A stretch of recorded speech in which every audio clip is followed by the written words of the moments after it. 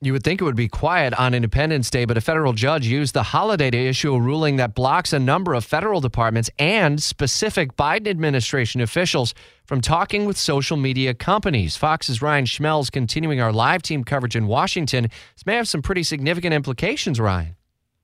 Oh, certainly it is. And a lot of the GOP officials, Rich, have been saying this is a win for the First Amendment. And, in many ways, this is another big legal defeat for the President Biden's administration, as the GOP states were accusing the government of overreaching in their efforts to stop disinformation surrounding COVID-19, which is something that President Biden's administration really wanted to do. And, they certainly still will have some powers to do that, but certainly this is going to be a little bit difficult for them. The judge saying that the feds were trying to block legitimate speech. Is this the end of the legal challenges going forward, or will the DOJ appeal? What's next?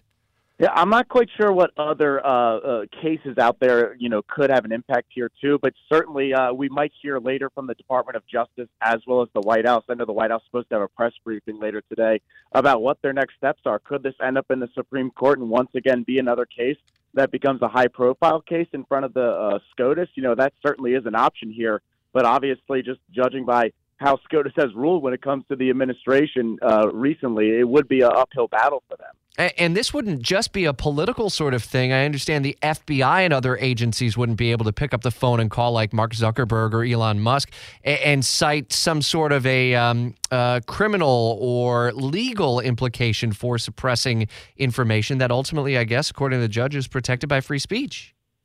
Yeah, so they still do have the power to contact the social media companies if it's a situation that has something to do with national security or if it's activity that's legitimately illegal. So they still have the power to do that. But, of course, there's going to be that fine line where they're not going to be able to violate anybody's free speech. And if the post is considered to be a free speech post, then they're not going to have much power to do anything. Yeah, fascinating story, and with implications that will reverberate, and we'll be on top of developing details and reactions starting at 9 o'clock live on the Brian Kilmeade Show. Brian's back from the holiday break with continuing team coverage of the story. Fox's Ryan Schmelz in Washington. Thanks. It's 8:44 on the Wednesday edition of Jacksonville's Morning News.